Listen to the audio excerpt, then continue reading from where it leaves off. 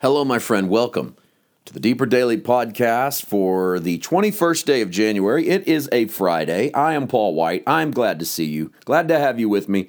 Thank you for joining me today. I pray that you've had a wonderful week, that you are preparing for a fantastic weekend. Let me give you a heads up. Next weekend is our monthly meetings in Chapin, South Carolina, and Flowery Branch, Georgia. We will meet next Friday night on the 28th of January, 6:30 p.m. Eastern Time in Flowery Branch, and we will meet next Sunday afternoon, January the 30th, at 4 p.m. Eastern Time in Flowery Branch. I think I said Flowery Branch on Chapin, didn't I? It's Chapin on Friday, Flowery Branch on Sunday. Sorry. Anyhow, that's our January schedule for those meetings. Hope you, if you're in the area, you can join us. We'd love to have you. Okay, it's Friday. When we have something, we like to do a long-form Friday, and this is a unique one in that I've been working on some material for almost a year.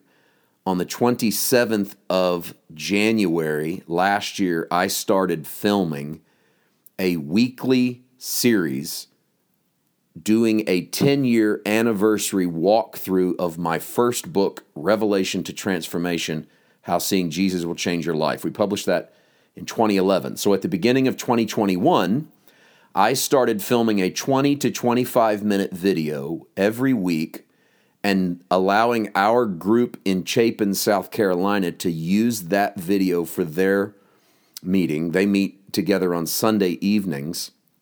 We meet with them live once a month, but a few of them meet on Sunday evenings, and they watch the video. At the end of each video, and it's just me and a camera, me talking through the book. At the end of each video, I put several questions on the screen so that the group can work through the questions. And you kind of got to pay attention to what's happening in the video to really know where to go with the questions. And they're really more for group discussion, but we do that each video. Every chapter of the book, we usually take 3 sessions to get through one chapter. There are 14 chapters. Now, throughout the year, there were weeks when the group wouldn't meet because of holidays or whatever. So it's not as if we did 52 lessons, because if we had, we would be done with the book. But we did get through the first 10 chapters over the course of 2021. And as 2022 rolled around, we started Chapter 11. Up until this point, I've just sat on these because my plan has been, when we finish the 14 chapters and the afterward, that we may make these available as a class that you could pay for and take on our website. You'd have the questions to work through, and etc. To give you a little heads up about that, I'm going to air for you my latest from this series. This one was slightly longer. This one was about 25 minutes. So I thought it would be a great long-form Friday way to introduce you to this format that we've been doing for about a year. The only people that have seen these is our group in Chapin. So this will give you a little heads up about what it is. This is session 11.2. You might think, why would you let us listen to 11.2? Well, because I've waited until there was sort of that perfect one that sounded nice and clean all by itself. It's got points. I don't have a lot of filler. I had to cram to get all these things in there in that session. So I thought this is perfect for Long Form Friday because not a lot of fat, not a lot of wasted time. We jump right in. We make some points. It's from chapter 11 in our book, Revelation and Transformation. Chapter 11 is dealing with sin. This particular lesson shows 3 ways that I, the author, observe that people deal with sin, and then 3 ways that Paul tells us in 1 Corinthians 1 that the cross impacts different people. And we use those 2 sets of 3s to build this little lesson. So I think it's crammed with stuff you're going to enjoy. It gives you an idea about what the audio side is like on these videos. And then when we release this series as a class later in the year, which should come up in just a few months, those of you who listen to Long Form Friday, will have an idea about what is to come. All right, without further delay, and we're going to just play it, and then when we say, see you next time, God bless, that'll be the end of the podcast for today. I encourage you to grab your Bible, look up some of the scriptures, or be prepared to write them down, look them up later. This is going to be a fun journey for you. From our Revelation to Transformation 10-year journey through the 10-year anniversary journey through the book, from chapter 11, Dealing with Sin, here is our audio session 11.2. Hello, welcome back to our Revelation to Transformation, chapter 11. This is section 2, and I do believe, having looked ahead and getting ready and working on this section, that we can do this in this final session in the chapter. We've done 3 sections in each chapter up until this point, but I think with the way we've laid the rest of this chapter out, it'd be pretty easy to put it in here as 11.2. Of course, we're dealing with the chapter titled Dealing with Sin, or How to Deal with Sin. Let me give you the exact wording on the title. Dealing with Sin, yes. But it's really a how-to passage, and this is the segment marked 3 ways to deal with sin. Since we've done the breakdown in the book, it's a very easy breakdown in relaying it back to you. Not a lot has changed in the way I would approach this, except I might have been a little strict on differentiating between the 3 steps as if there's no crossover. That might be a little bit of youth that feels like things are all one way or the other. I might relax a little bit on that, and as we break these down, I'll unveil what I mean by that. Let's get started with that segment, and we list these out as 3 distinct ways. Again, I made them very different from one another. 3 distinct ways in which we deal with sin. I'm not going to read the chapter back to you word for word. That's not the way that we've tried to do this entire series, but in this particular section, it makes sense for me to at least give you the body of that point. And so the first way that we laid out to deal with sin is to concentrate on it, work on it, constantly work on defeating it or stopping it, dwell on it, purge it, confess it, confess what you've done, confess what you haven't done. I would probably say it this way now: be entirely sin conscious. That's a way that people try to deal with sin. I didn't say it's the right way. I'm saying it's a way. You can go about your life dwelling on doing the right thing. You can strive to do the right thing. You can work at it to the point that it is all that you dwell on. This is called sin consciousness. This is a phrase from the Greek, a perpetual consciousness of sin. Always thinking about, working on, and concentrating on your sin. The second way that we deal with it is to basically not deal with it, and that is completely ignore it. Act as if sin is not an issue. Just sort of go about your life and do whatever you want. Ignore your conscience. Ignore conviction. Treat it as no big deal, because besides, only God can judge you, right? So it doesn't, you'll leave it totally in his hands and let him completely deal with it. Besides, you don't care what people think of you anyway, so who cares, right? In other words, don't deal with it at all.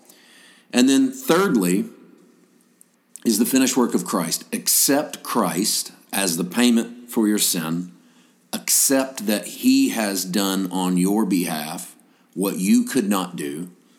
Take the severity of the cross with its blood and its sacrifice and its darkness. Take that as the embodiment of the love of God.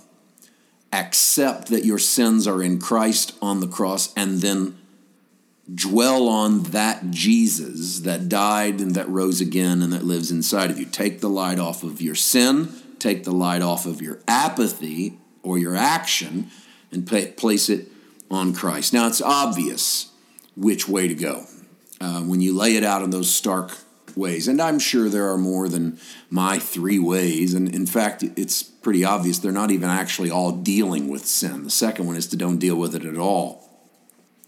The reason I said a moment ago that I'd probably relax the lines between those a little bit now is because I've come to the knowledge and the realization that what happens as we walk this out is that we do use elements of all of those in our walk. In that, first of all, we never truly lose sin consciousness.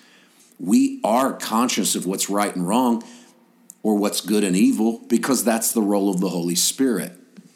Where that pendulum swings too far is when we are only sin conscious.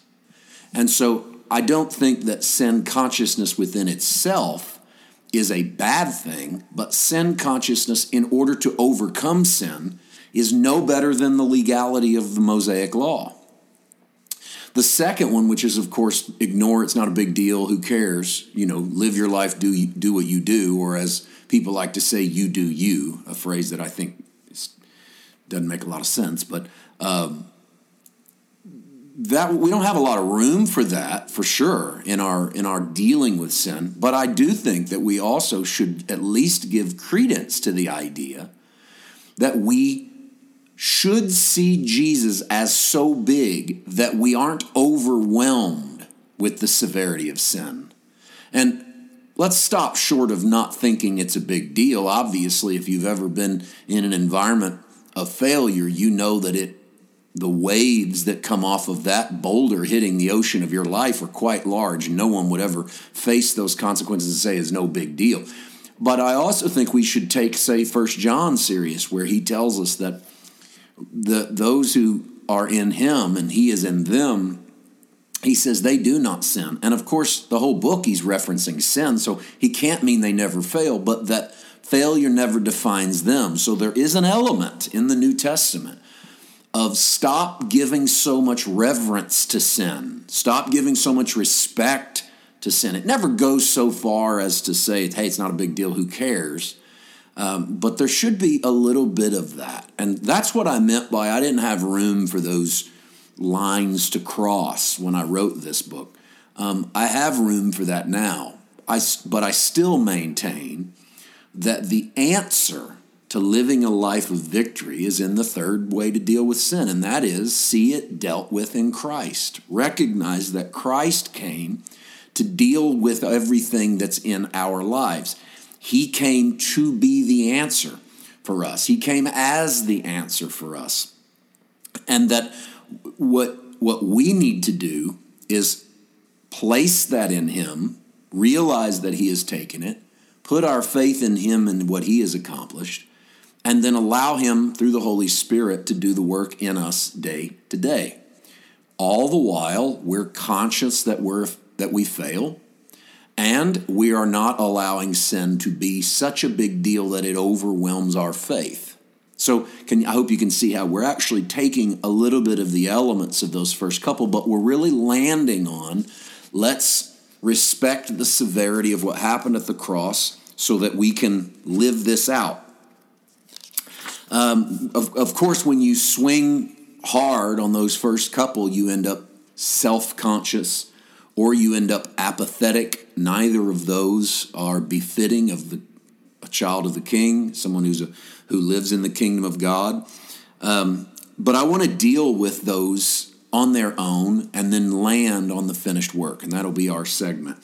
So to deal with that first, which is that self-consciousness, we spend more time in this portion of the chapter dealing with that than any other, and I think that's because I have come out of environments of sin consciousness, and I have to fight that. Even to this day, I have to dwell on the finished work, dwell on what Christ has done for me, due to the fact that there is such a consciousness of sin that wants to overwhelm me from time to time. So if you're going through that, I understand that journey, and I understand that what's happening as you work that out and as you walk that out. But let's give you some scripture to help you along the way. And the three verses that we use, it takes us a couple of pages to work through them in the chapter, are Hebrews chapter 10, verses 1, 2, and 3. So I'm going to put them up one at a time and just walk through what the author is saying in regards to the self-conscious aspect of our sin.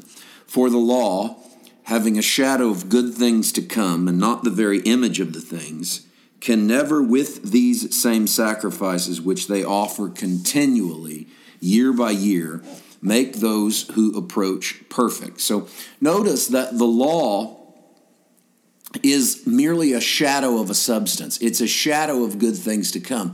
So while the law is trying to get you to do, it's a shadow. The true substance will create the do inside of you, the D-O. You will do the works of God and the fruit of the Spirit as it comes out in you. But the law was just a shadow of what was going to happen. And the problem with it is, according to that text, it could never make the people who offer sacrifices actually perfect. So you were not having a change under the law. You were simply changing your behavior, but you were not changing your standing. You were not overcomers. And you still are not. Through the machinery of religion, it doesn't make you an overcomer. It doesn't make you victorious. And that leads to the second verse. For then would they not have ceased to be offered, for the worshippers once purified would have had no more consciousness of sins. So if it worked to where offering a sacrifice cleaned up your consciousness, you wouldn't have to offer the sacrifice. Notice, it doesn't even say that if it had worked that the worshiper never sinned again, because that's not what we're going for. It's not, I don't want to sin again, but it's not as if what they were doing under the law was to keep them from failing. People fail. We fail under the new covenant. It doesn't mean we're failures. But the law couldn't clean up your consciousness of sin, because every time you offered a sacrifice, it reminded you of what a failure you are. What's the difference for us? We don't offer a sacrifice of blood. We accept the sacrifice of Jesus' blood. And the sacrifice of Christ's blood, I don't re-crucify Christ. He doesn't die daily for me. And therefore, I'm not perpetually conscious of my failure, because I am perpetually conscious of his sacrifice. If I have to offer the sacrifice, then I have to go through the formulas of that sacrifice and the details of that sacrifice. And as I offer it, I'm going to be reminded of what a failure I am. I'm going to be reminded of each and every one of my sins. So if it cleaned up the conscience that wouldn't be offered again, the fact that you had to keep offering them meant the conscience was not being cleaned. And no way that the author of Hebrews 10 is praising a life of self-consciousness, because he's using verses to oppose a life of self-consciousness. The third verse then, but in those sacrifices there is a reminder of sins every year. And the sacrifices reminded you of the sins. If that was a good thing, then the author of Hebrews would not tell you that the sacrifices have ended in Christ. He would tell you, hey, keep offering sacrifices. That's a good thing. You need reminded of your sin frequently, often, as much as possible. No. That's why the sacrificial system didn't work, and it's one reason why we needed Christ to be the ultimate sacrifice. So thank God, Christ has become the sacrifice. Now, what about Hebrews 9:14? I want to put that out there, and because we put it in the chapter, and it leads as a transition almost into that second way to deal with sin. How much more shall the blood of Christ, who through the eternal Spirit offered himself without spot to God, cleanse your conscience from dead works to serve the living God? I want you to make the connection, even though 9 precedes 10. That's how the New Testament writers write frequently. In the 9th chapter, in the 14th verse, your conscience has been cleansed from dead works. You no longer need to do works to serve God. Doing works is not what pleases God. Christ is what pleases God. If that be the case, there's nothing you can do in order to overcome in your own flesh. My conscience doesn't need to offer up some dead works. And this is what will happen. What happens is that when we fail, our conscience offers up some good works. It'll say, hey, you messed up. You should probably read more Bible. You should probably give to the church building fund. You should probably sign up for the whatever. Because that's the kind of thing someone would do that's serious about overcoming this. And that's actions birthed out of guilt. Those are dead works. Oh, they're not bad works. They're dead works. They're not, God doesn't ask for your dead works. Your conscience will offer up a laundry list of dead works to serve a living God. But we've been made holy, Hebrews 10:10 says, through the offering of the body of Jesus Christ once for all. So my holiness isn't contingent on my actions, but on Christ's actions. Now then, the second illustration is, of course, to ignore sin. Act like it's not that big of a deal. And Hebrews 10:26 warns us that we don't have a sacrifice to go back to if we ignore what Christ has done for our sins.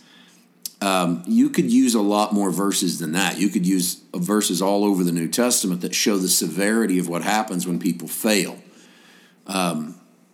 Even, for instance, the verse we used back in the chapter of the scripture that changed my life, all things are lawful, but not all things are expedient. What's that mean? It means that nothing's against the law to me, but I certainly don't want to do them because of what will happen to me. So if you lived in an attitude of who cares, you would destroy the world around you. That's exactly what would happen. You would bring hell into the world around you if you lived in a way of who cares. Now, you don't want to live in a world where everyone goes, who cares? We also don't want to live in a world where we're so perpetually sin conscious that we can't live in liberty. And so that leaves us with that final way, which is, of course, to allow Christ to do the work, to allow Christ to be the work. I want to put on the bottom of your screen a few verses that you might want to hone in on. We use these near the end of the chapter before we break down 1 Corinthians 1, 23, 24, which is coming up in a moment. That's really our landing spot for this chapter. But these verses deal with, they're just sort of a smattering, like a machine gun of verses that show you what happened in that moment at the cross. And so God prepared a body for Jesus because the sacrificial system wasn't working. Hebrews chapter 10, verses 5 and 6. That's right on through that sequence that we were working with in chapter 10. Into the body of Christ, God placed all of our sins and the sin of the whole world. Romans 8 and 3 condemn sin in the flesh. 2 Corinthians 5:21, God made him sin who knew no sin so that we might be made the righteousness of God in Christ. 1 Peter 2:24, he himself bore our sins in his body on the tree. And then Hebrews 10:10 tells us that he offered that body as a sacrifice for the sins of the world. Now, 2 verses later, Hebrews 10:12, that same Jesus sits at the right hand of the Father. 2 verses after that, Hebrews 10:14, he makes perfect forever those who accept him by faith. He puts his spirit into our hearts. And Hebrews 10:17, he remembers our sins and our lawless deeds no more. That's amazing news to me. That leads me to Paul's statement to the Corinthian church. And at this point, I want to put this verse up, and then we're going to break down the three things in these 2 verses that show us what Christ offers through his death on the cross. 1 Corinthians 1, 23, 24. But we preach Christ crucified, to the Jews a stumbling block and to the Greeks foolishness. But to those who are called, both Jews and Greeks, Christ, the power of God and the wisdom of God. So here's one message, which is Jesus Christ and him crucified. And there's 3 responses. And so that was kind of what birthed the idea of 3 ways to deal with sin in me in this chapter, because Paul has 3 responses to the finished work of the cross. And they are, the cross is a stumbling block, the cross is foolishness, and the cross is the power and the wisdom of God. So let's look at each one briefly. Number 1, Paul says to the Jews, the cross is a stumbling block. Why? Because Judaism trusted in the law and had learned to trust in the law for their righteousness. Not only that, Judaism trusted that because they were given the law, it made them superior to the peoples of the earth. If we're God's chosen people, you're not. The cross came along as the sacrifice for the sin of the whole world, both Jew and Gentile. And in the consciousness of Judaism, the cross would mark the end of the Jewish ceremony, the ceremony of natural priesthood and sacrificial systems, and it would provide, or rather prove, that man was hopelessly sinful, that he was incapable of saving himself, that the law could not save him, that the sacrifices could not save him, that the temple in Jerusalem could not save him, and you would need faith to accept that. If you are in Judaism at this time and you're trusting your works as your righteousness, the cross becomes a hindrance to keeping a life of works. The cross is still a stumbling block for people who think they can do this on their own. And so when you talk about the cross of Christ, you're talking about the place of death. Even for us, sometimes, the cross is a stumbling block to us trying to deal with our stuff. And so there comes a point where you put what you can't deal with in the cross and you let it die there. Otherwise, the cross becomes a stumbling block to your overcoming.